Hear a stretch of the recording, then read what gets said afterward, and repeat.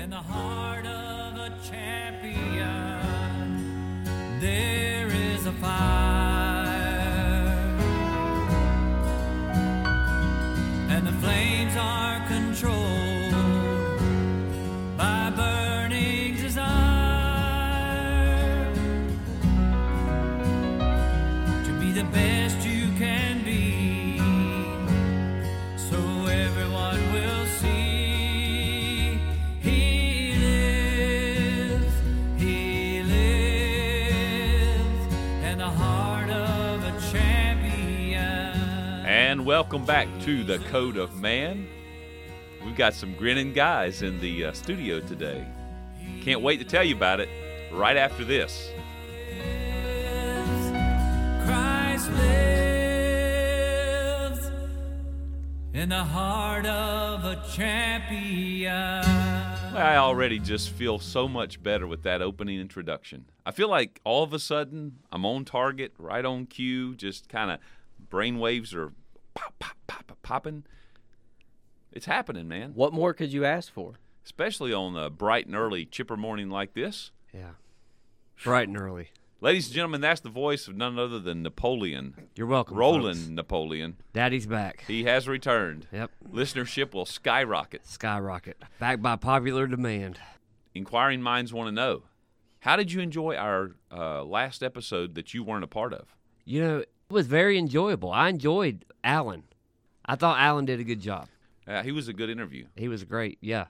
I was curious as to the state of the American soul right now and how much anger factors into our society. I don't think any of us have to speculate or guess that anger is a big thing right now, but I began to wonder about why, or what's underneath all the anger in our culture. And I actually thought about entitling this episode because, you know, we've talked about discussing anger. Why is our culture so full of anger right now? Too many opinions. I mean, it's literally an every man does that which is right in his own eyes type thing. And who are you to stand against me? I am the bastion of truth and right and the correct way of living. And, well, people get a little bit passionate about that, and it trickles over into anger. And it's every man doing that which is right in his own eyes. Why? Because there is no king in the land. And when we consider that, we have to look at the political turmoil in our land, but we don't have to go into politics. Let's just look at the day-to-day average attitude of people on the job, people in the church. No one wants any authority in their life other than what they want to do and what makes them feel right. I mean, there's really no other way to describe the current culture and landscape. I mean, that's basically it in a nutshell. Nobody wants to have any kind of governing principles unless they're the governing principles that they like, in which case then you better not alter them and change them, or there's going to be problems. You were going to say something. No, I was swatting this It was moth self-defense. Yeah. We're talking about the outside, the world, society as a whole, the United States of angry Americans. But what about us? I mean, is there actually a place, a time that being angry is okay? That's a good question to ask. The Apostle Paul, for example, says in Ephesians chapter 4, verse 26, "Be ye angry and sin not," which would lead us to conclude that there is such a thing as an anger that is not sinful. Mm-hmm. And I think that's what would be important to draw down on today. Is there a way to be angry and not be sinful about it? Because I think most of the anger in our culture that we're seeing, the fruit that's coming out of all that is an unrighteous anger. And so a couple of questions that I would throw out there. Number one, let's define what is anger, because everybody's going to deal with it, even whether it's in their own heart or whether it's in the people that they're around. And then, again, why is our society so angry? We've been talking about that. And what's the difference between a good anger or a healthy anger and an unhealthy anger? Or we could use the terminology unrighteous anger and righteous anger. What are the difference between those two things? When is it an okay time to be angry? But not only that, how long should you stay angry? What's your end game? What's the end game of anger is a good question to ask yourself. I was looking at this article entitled, "Why Are Anger and Social Violence Increasing in America?" And this was published on a website called resilience.org. And it's got a lot of the information from psychologists. But in this article, it identifies 3 important aspects of humanity's collective primitive ego consciousness, which is present, and of course they're talking about in Washington politics today, which that is one of the areas that we just acknowledge. That's an area people are getting angry about all the time. Everybody's angry. Everybody's fussing. Everybody's complaining. Everybody's scrapping over it. But they said in this article that the 3 important aspects that are creating this increase in anger and social violence today include the what's in it for me idea, which is greed, the need to be right, and the serious lack of self-awareness.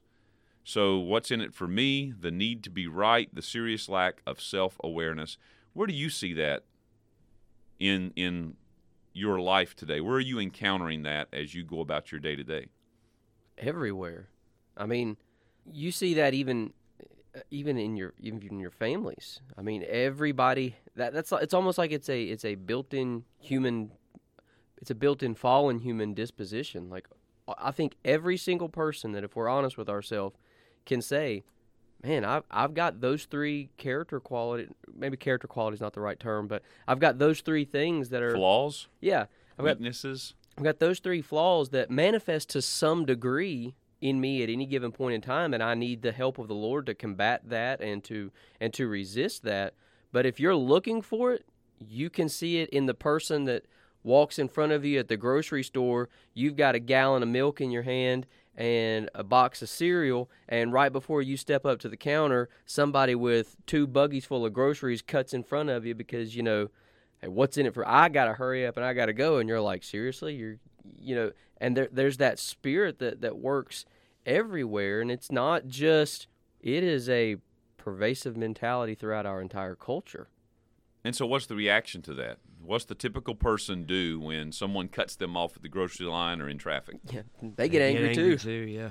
I think a lot of times that's where you see the different personality types. Some people will snap right there. Hey, lady, you see me standing here? Line's back there.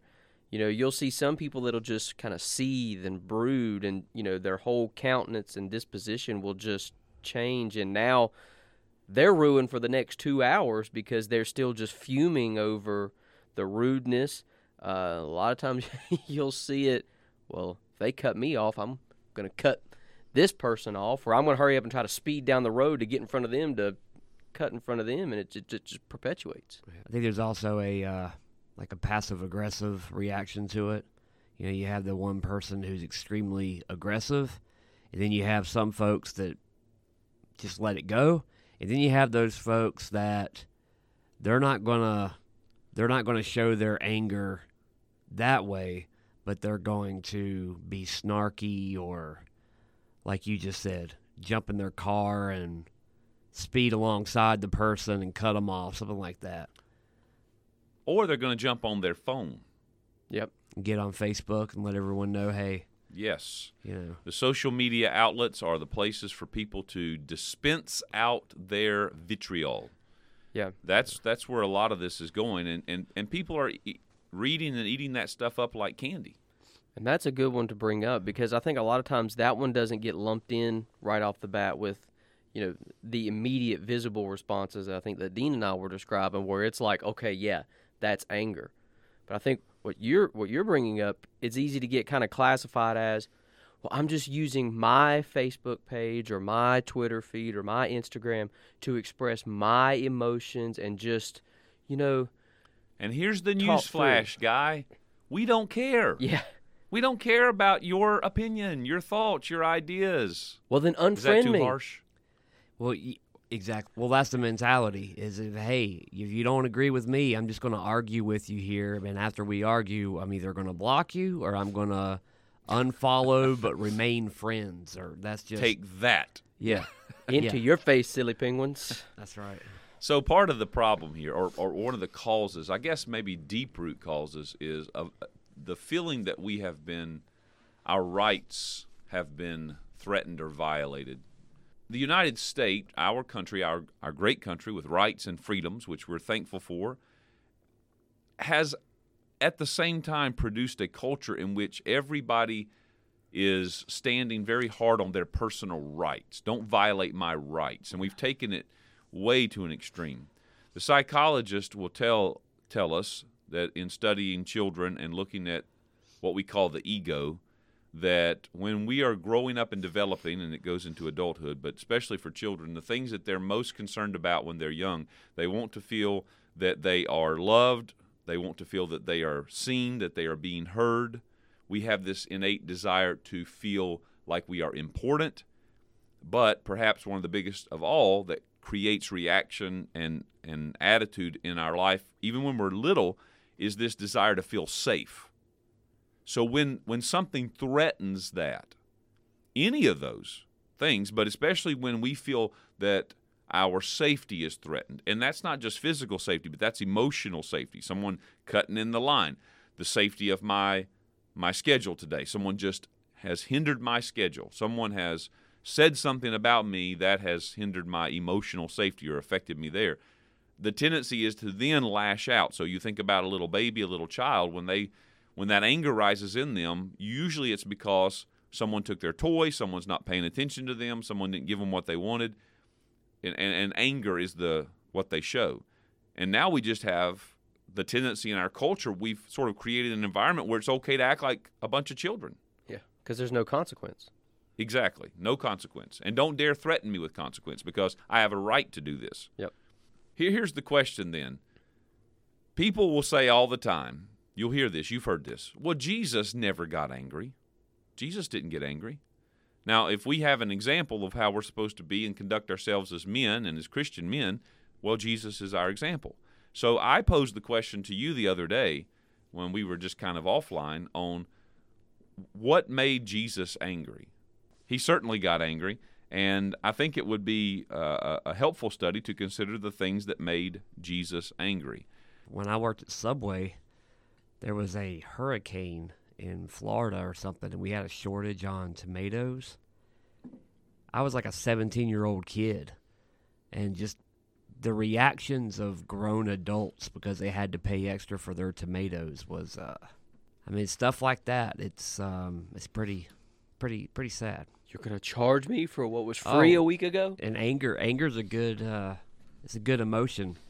You know, it goes back to the greed and the pride. Who are you to tell me what I can and can't eat? Mm-hmm. Yeah. And that's always that's something I've always said. If you ever want to figure out what kind of person somebody is, just go out to eat with them. I mean, they'll let you know very quickly. I mean, they get very upset pretty quickly. Then it can get pretty awkward when you're like, wow. Yeah. I don't want to be at this table right now. This didn't go over too well, did it? We're not talking about lost people that are, they're subject to the dark spirits of evil. Even saved people. I know there's been times in my life where, again, I'm not necessarily getting in the face of, like, come at me, bro, type mentality. But that even, like, in my home, I'll just be aggravated. Everything just gets on my nerves, and there's just this spirit of, I'm mad. And then there'll be a little while later that I'll stop and I'll think about, this is ridiculous. Like, I've just been upset and mad over dumb stuff. This is not me. Right.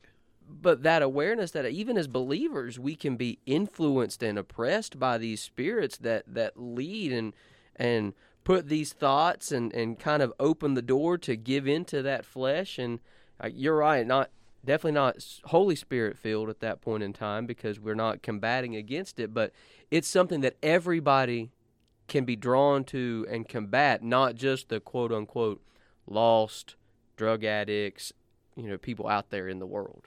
And it's obvious that this is an issue that as believers we are to be aware of the reality of it, and we are to understand that we have to resist it like we have to resist any temptation of any wrong spirit or attitude. Paul does say, again, be ye angry and sin not. Let not the sun go down upon your wrath in Ephesians 4:26. And so he's clearly stating there that we have a responsibility when anger comes.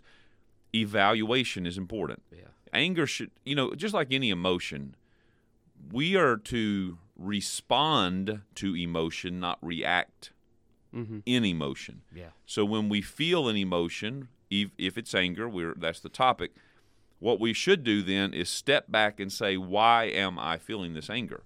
Why am I so emotional? Right. There's a reason for it.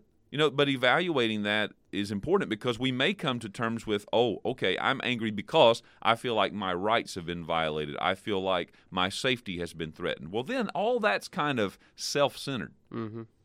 But if the anger is coming from a place of, now, wait a minute, no, someone's about to be hurt by this. Yeah. Someone's about to lose because this is going on. Well, okay, that might be a just anger. Now, what I've done, I've evaluated that emotion, and I'm able now to respond in the right way.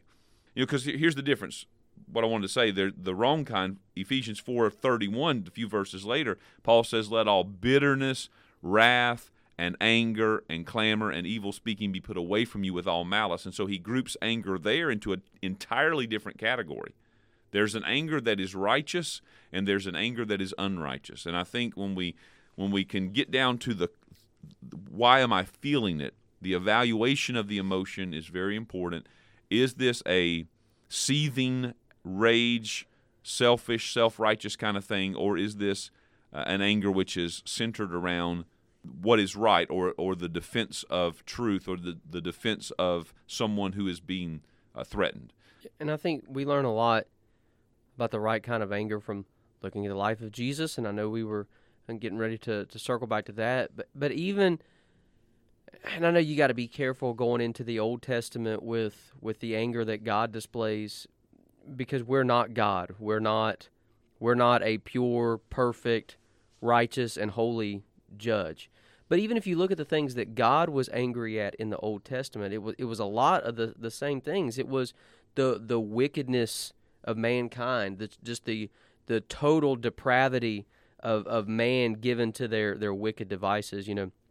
There's the verse in Psalms, God is angry with the wicked every day. Wickedness and sin is always angered God.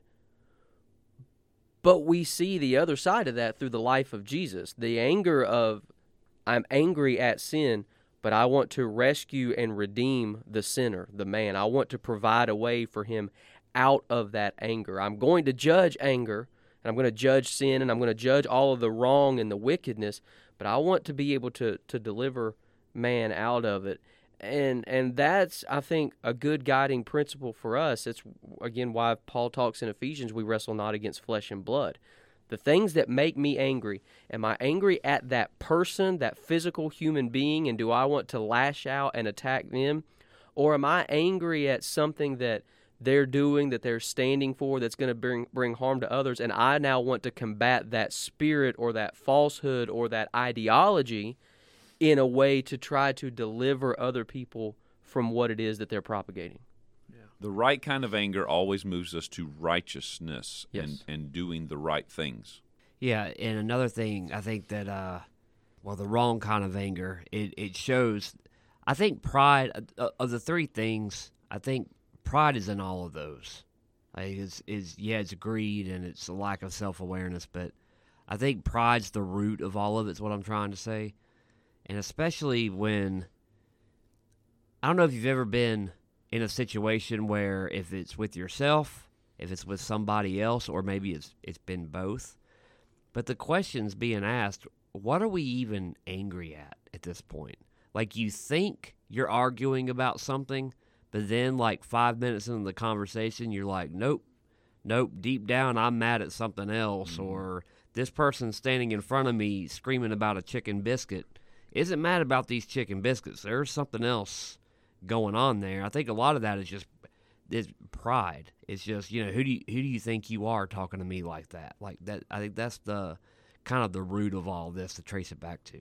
Those innate qualities of human nature where we want to be accepted, we want to be loved, we want to be appreciated, we want to feel safe, all those things, right. If they feel threatened and we feel like someone's going to take that from us, then the natural tendency is to rise up in anger. I mean, you just think about how many wars have been engaged in over that very principle that goes on between, just two individuals, but it can go on between two nations because somebody had that feeling and that thought.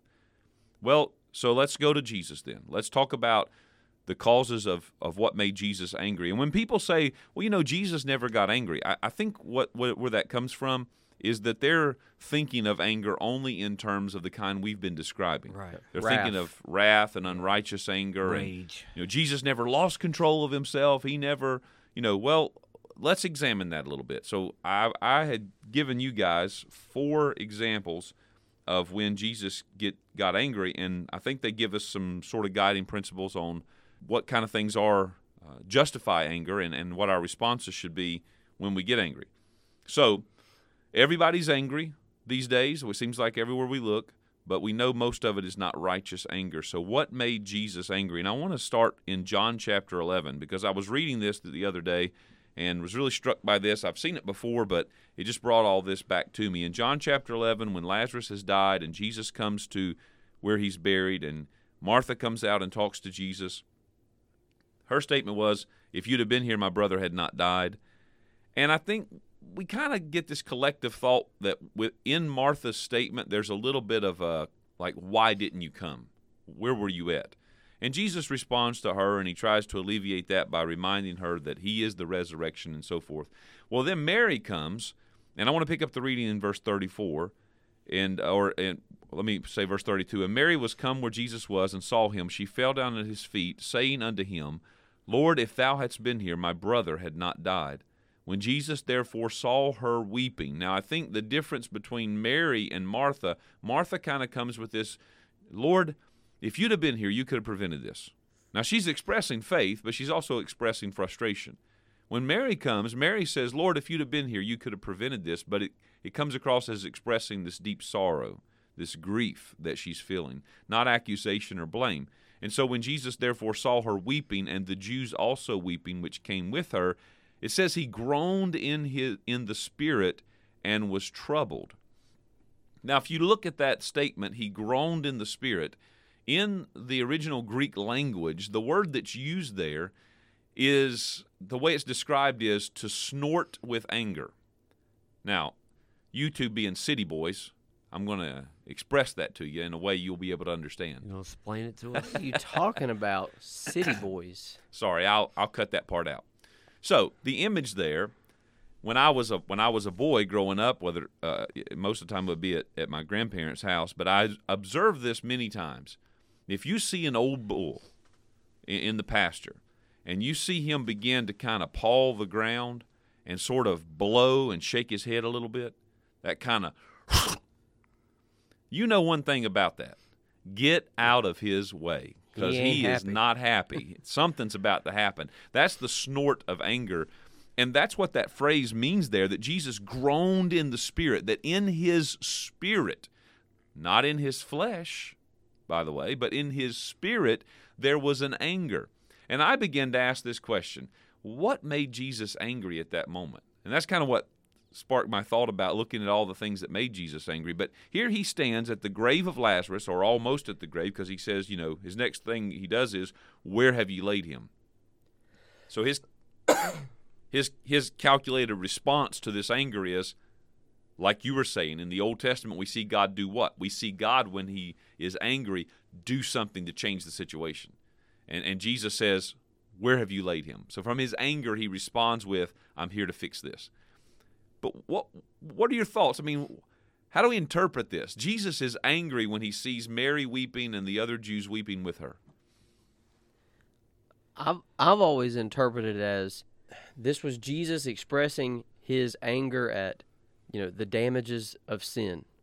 This was never intended to happen. This was never in the plan for people to have to go through this, for this level of grief, for this level of sorrow and separation. This was never the way it was supposed to be, and Jesus was angry and was upset that sin has now caused this unnecessary sorrow and grief in the life of man, and that now he was going to show, I'm the solution for this sorrow. I'm here to fix what sin has broken. That's how I had always kind of read what was transpiring here. Yeah, maybe angry that for their lack of belief. Just, Martha confesses right before that, Lord, if you had been here, this wouldn't have happened. Well, he's here right now. I mean, he's standing right there. Do you think death is stronger than him? Is that what you're trying to, You know, maybe it's the lack of belief that got him like that. So either way, either of those things could and may be true. Yeah. But what we see in Jesus is it's a righteous anger, and his response is, I'm going to do what it takes to help this situation, to fix this situation. And he says, so where have you laid him? And then here's the next thing. Verse 35 then says Jesus wept. So what does that tell us about his anger? He's angry, but he's weeping. So this isn't seething rage, set the record straight, kill them all, and let God sort them out. Yeah, it's not a rage. Yeah, I was saying it's not even like a snap reaction anger. Like it's not like Jesus just snapped and got ticked off, so to speak. Like it's a deeply moving, at his core, something is moving him deeply. So I was just gonna say it shows that he had a care for the people around him. A lot of times when you have that unrighteous anger, you can care less about the people around you. It's all about you. Correct. Self-centered, right. Right. And so it wasn't self-centered, and to the point E.T. just made, it wasn't shallow because it was coming from that deep place. So all this discussion right now is to help us and the listener understand, when is my anger right? And if my anger's right, how do I know it's right? Well, we'll know it's right because of what it stirs inside of us, where the emphasis and focus is, if it's about defending me and how this makes me look, or if it's about the others, taking care of others, and then the calculated response versus the emotional reaction. Okay, Jesus comes to the verse 36 when they see him weeping. It says, "Behold, he loved him. Behold how he loved him." And then verse 37, "Could not this man which opened the eyes of the blind have caused that even this man should not have died?" Jesus hears this, which is an accusation.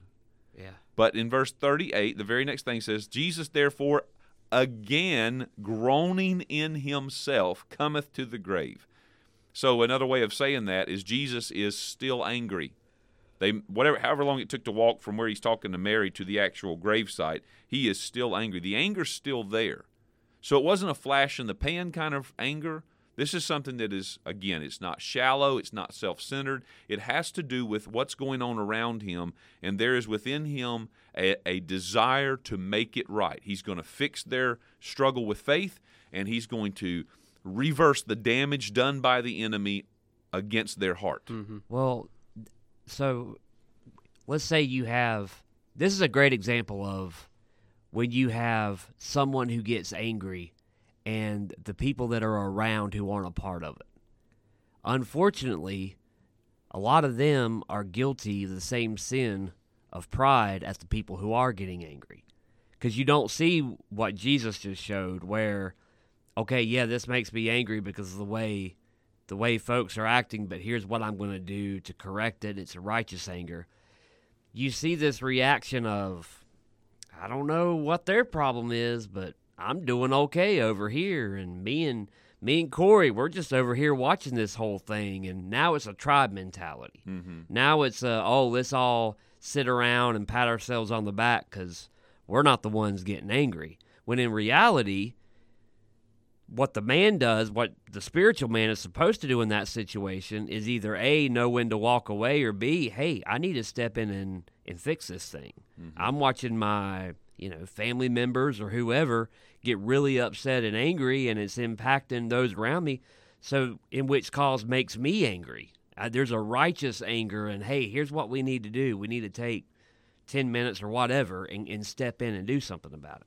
So here's what we've established with this first instance is that Jesus was angered by the damage being done by the enemy against the heart of the people that he loved, and even the allowance that it could have been that Jesus was angered by the fact that they were not believing. And that's okay, because is it fair for Jesus to be angry because they couldn't believe that he could raise the dead?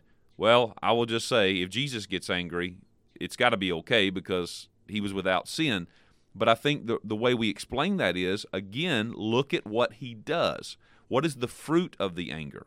The fruit of the emotion always is the telltale sign. Because here's the reality. If you and I are angry at each other, or all three of us are angry at each other, we're each going to believe that we're taking the right stand, okay? So when the dust settles and the smoke begins to clear, what's the fruit of the stand we took? A fruit stand. As a pun. Write that down, would you?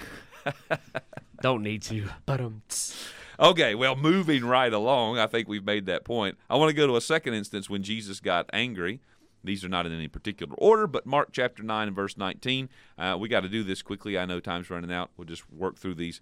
So Mark chapter 9 and verse 19. Let me bring it down to this. The story here is that the man has asked the disciples if they will. The father has brought his son to the disciples and asked them if they could deliver him from this dumb spirit, is what the King's English says in Mark 9:17. And so he describes this when they bring him. The disciples couldn't help him, and they bring him to Jesus, and he says this is a spirit that tears him. He foams at the mouth. He gnashes with his teeth. This is a guy that's in a lot of rage. He sounds like the guy we saw yesterday. Anyway, the disciples couldn't do anything about it, and they bring him to Jesus. Now, this will take us back, Napoleon, to the point you made as a possible reason for anger in John 11. But in Mark 19, here's what Jesus says. He answers him and saith, O faithless generation, how long shall I be with you? How long shall I suffer you? Bring him to me. Now, I got to be honest with you. That's one of the most interesting and troubling verses and statements of Jesus you'll read in the Gospels. Yeah. Because essentially what happens is, here comes a father that says, your disciples couldn't help me. My son's in terrible condition. Can you do anything? And Jesus says, really? How long have I got to put up with you, outfit? Yeah. Okay, bring him over here. Now, am I misreading this? No. I've had the exact same thought, and I put myself in that man's shoes, and part of me would be like, no, really, it's okay. I'll just take my boy home. He'll be all right. We'll lock him in a room. I think clearly this is not a good time. Sorry, Lord. Get those fetters and chains back out. And to be fair, we don't know exactly how Jesus said it, but we know what he said, and it's pretty obvious that he's expressing some frustration here. Yeah. Oh, faithless generation, how long shall I be with you? How long shall I suffer or put up with you? But the key thing is, the next statement is, bring him to me. So we keep coming back to this thing of righteous anger will always result in doing something to try to fix the situation, not to make things worse. So, I mean, number one, let's just admit there are times where we're going to get frustrated with people, and it's okay. Right. Is it possible that Jesus is frustrated not at the man and his son, but that his anger and frustration is directed at the disciples that could not do what Jesus was like, how are you guys not got this yet? I've been with you so long. I've given you the key and the solution so many times. How many times am I going to have to keep carrying you through this? And so it's not the anger at the man who's brokenhearted with his son that's in dire straits, but more at like Jesus as the teacher that has said, I've taught you this. Mm-hmm. I've already given you the answer to this. And the person reading, too, because it's like, we have faith. Our faith is because what we read in the Word of God, but we haven't seen Christ in person. So it's like we're sitting here reading it, and he's like, you faithless generation. You're just like, thank you. Like, they literally walked beside you all this time, and they still, have an issue. So maybe that's it. Well, the way that I wrote down my thought to that is that what he was angry with here, just my interpretation of this or application, is he was angry about people who knew better but acted like they didn't. Right. Like, we just don't know what to do with this. Well, to your point, you should know what to do with this. It goes back to Mark chapter, is it 4 or 5, whatever, they're on the boat. Remember, crossing over the Sea of Galilee? So this is Mark 9. They've been here before, where Jesus looks at them, and they're in the storm, and they're panicking, and of course this is early on, and they're, Lord, don't you care that we're about to die in this storm? And as I've said before, these are men who they spent a lot of time on the sea. They knew this was a bad storm. And yet Jesus is asleep. He's sleeping on the boat. And I think it's Mark that says that he was asleep on a pillow. And he was very comfortable. It's like, don't wake me up. Well, why? How could Jesus do that? Because he wasn't worried about it. It was he had faith that the Father's will was going to be done. And so the question to them that day was, why are you so faithless? Yeah. Where is your faith?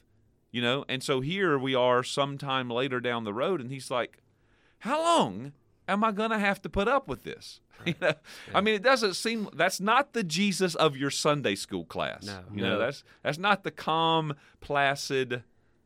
But I tell you, it is the 1980s mullet Jesus. Right. It is the Jesus though that makes me better understand some of my own father's frustration with me growing up. When I was like, man, why? Because I can't tell you how many times I would hear my dad make a statement that's along the lines of, boy, I've done told you this. I don't know how many up-teen times. When is it going to get through your head? And I thought, well, man, why is Dad so upset about that? Well, he was just being more Christ-like than I gave him credit for at the time, because that's the same kind of attitude that, and maybe not quite the exact same way, but that's what it was. I've already taught you this, and I've told you this, and I've equipped you with this. Man, let's get it together, guys. Yeah. So there's that. There's another instance that we want to look at in Matthew chapter 23. Matthew 23. Let's look at this time where Jesus gets angry. This one is not uncommon, and there's a whole lot I could read here. Let's just, wow. You got a lot of woes here and a lot of name calling. Matthew 23, verse 13. Woe unto you, scribes and Pharisees, hypocrites! For ye shut up the kingdom of heaven against men.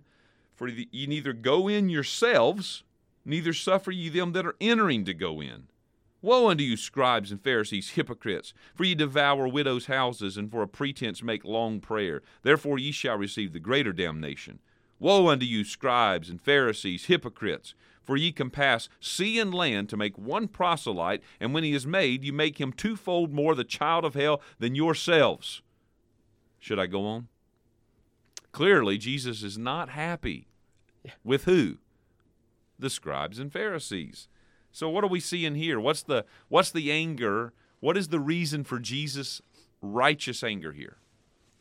Religion masquerading as followers of God they're not following God. They're just following man and man's whims, man's desires, but they're doing it in the quote-unquote name of God. Mm-hmm. Hypocrisy. Yes, a lot of hypocrisy here.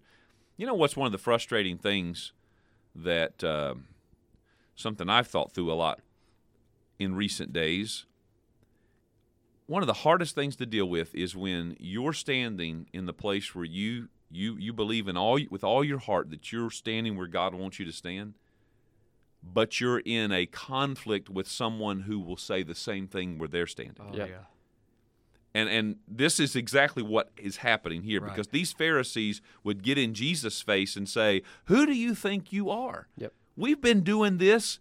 You're just a little pup. Where did you don't know nothing. We've been doing this forever. Our fathers gave, And so they're adamant that they are right.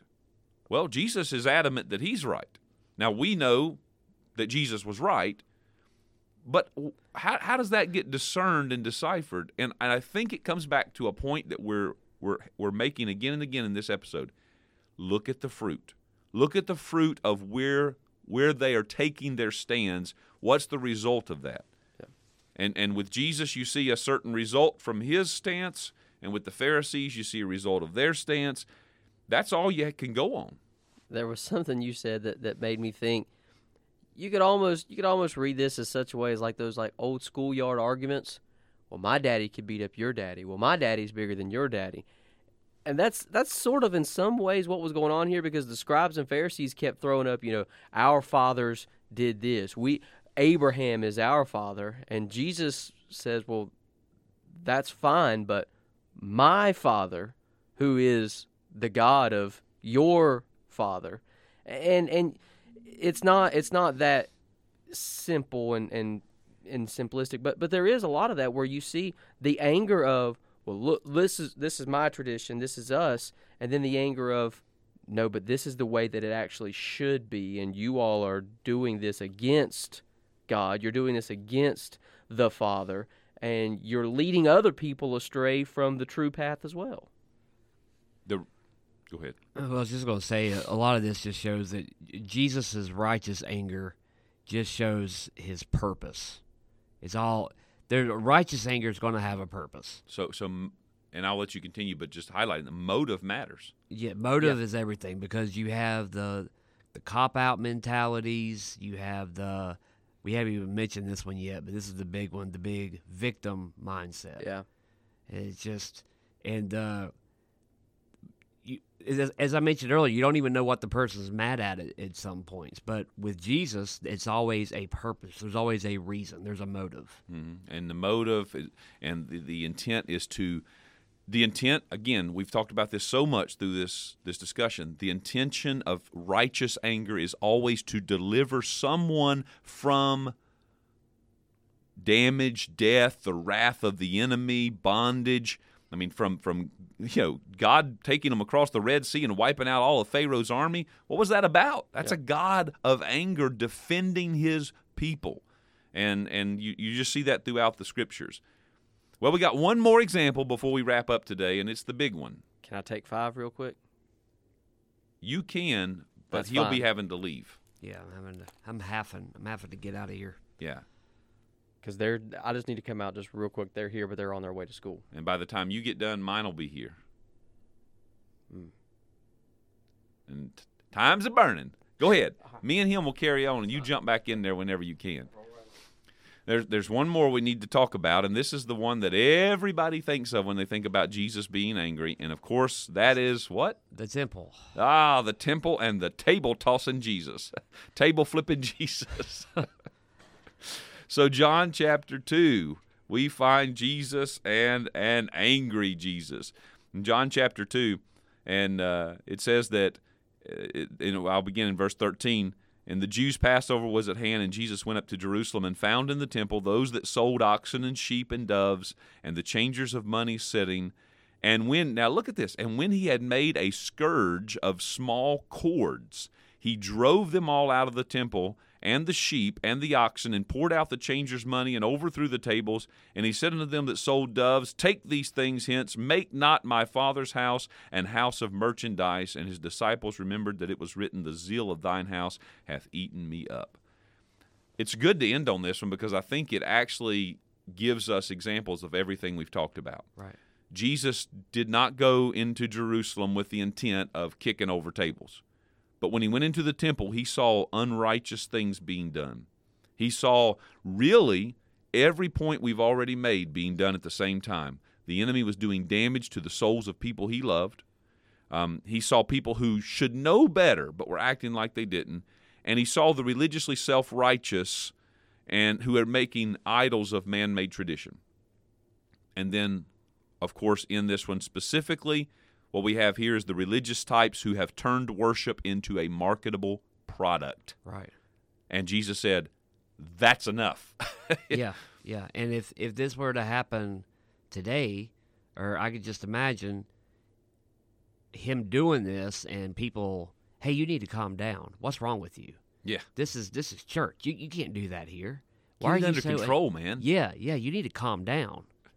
But the disciples recognized this as a zeal for the house of God. Yeah. And I think the zeal for the house, it is directly, hey, he's in the temple. Right. And that's big to the Jews. But I think you can also understand that in the economy of the church, we are the temple. We are the household of faith. And Jesus has a great zeal for that and to defend that. But I like that it says in verse 15, it points out that he made a scourge of small cords, which shows us that point, that this was not a gut reaction based on emotion. The emotion led Jesus to a thoughtful response. The response was to sit down, to make this whip, and then to go in there premeditated. Whoa, wait a minute. That's premeditated anger. Sounds like a Jesus thing, right? Right. And he goes in there on purpose and drives these people out, and he does it because you are not going to turn the faith of our Father into some product that you can make money off of. Right. So, you agree? I do agree. And I like about the premeditated because that has got such a negative stigma. You know, well, if you have time to think about it, you have time to calm down about it. Well, that's not always true because sometimes thinking about it and calming down about it just suppresses it so that the next time it builds up and now you are reacting wrongly. Whereas you could have dealt with it because it was something that needed to be dealt with, and you could have done it in the right spirit because you suppressed it and you allowed it to calm down. Now you're dealing with it in the wrong way. Now you've lost all credibility of what you're actually angry about because now you're just a raging lunatic because you didn't handle it when it should have been handled. And I love that Jesus, he deals with it. And I'm sure there were a lot of people that were in the temple that day that was like, what is this guy's problem? Mm-hmm. He's handling this the whole way. But he knew in his heart of hearts, I'm right before God. I'm completely justified in what I'm doing. And then he made no apologies to do what needed to be done. It was a just cause. Mm-hmm. Yeah. So, as opposed to people like Peter and James and John, Lord, should we call down fire from heaven and burn the whole lot of them? You know, that was they were learning. Yeah. They were learning by being with Jesus. And here's the end of it all. The end of it all is you and I, all of us, we're going to learn how to respond to our emotions the right way by being with Jesus. And I think one other thing, if we notice the weapon of choice, Jesus took a whip or a scourge, more like a correctional teaching tool, not a sword. He didn't go in there lopping people's heads off. And he didn't use his fist. Yeah. You know, he didn't strike anybody, Right. you know, which is always a mark of anger. The difference in like James and John, we'll call down fire from heaven and burn them up. Well, there's no way to learn a lesson from that. Yep. Just kill them all. Let God sort them out. Yeah. That would not be righteous anger. Right. Well, you said it in our undisclosed location over the weekend where you were preaching about having identity in Christ, how identity has to come first and then community. Because if not, if you don't have that identity, community becomes your identity. And when we're angry, if we're not careful, we'll just mimic other people or act the way the culture tells us to act when we're angry. Mm-hmm. Versus with Jesus, it is a righteous anger. He has a purpose. And when we spend time with him and have our identity in him, when we do get this righteous anger, it's for a reason.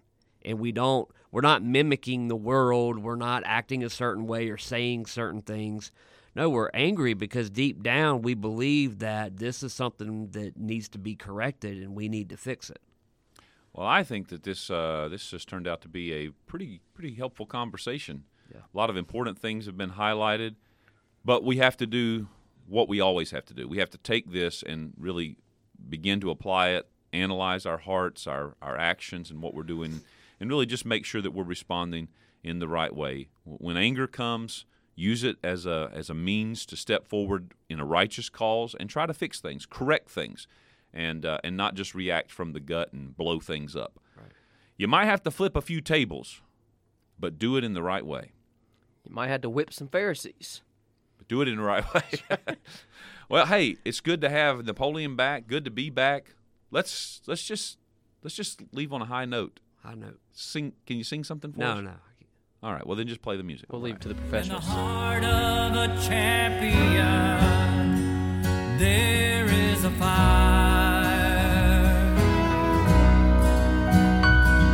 and the flames are controlled by burning desire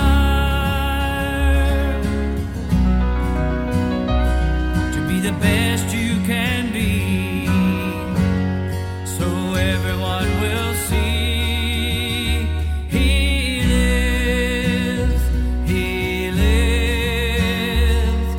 Heart of a champion, Jesus lives.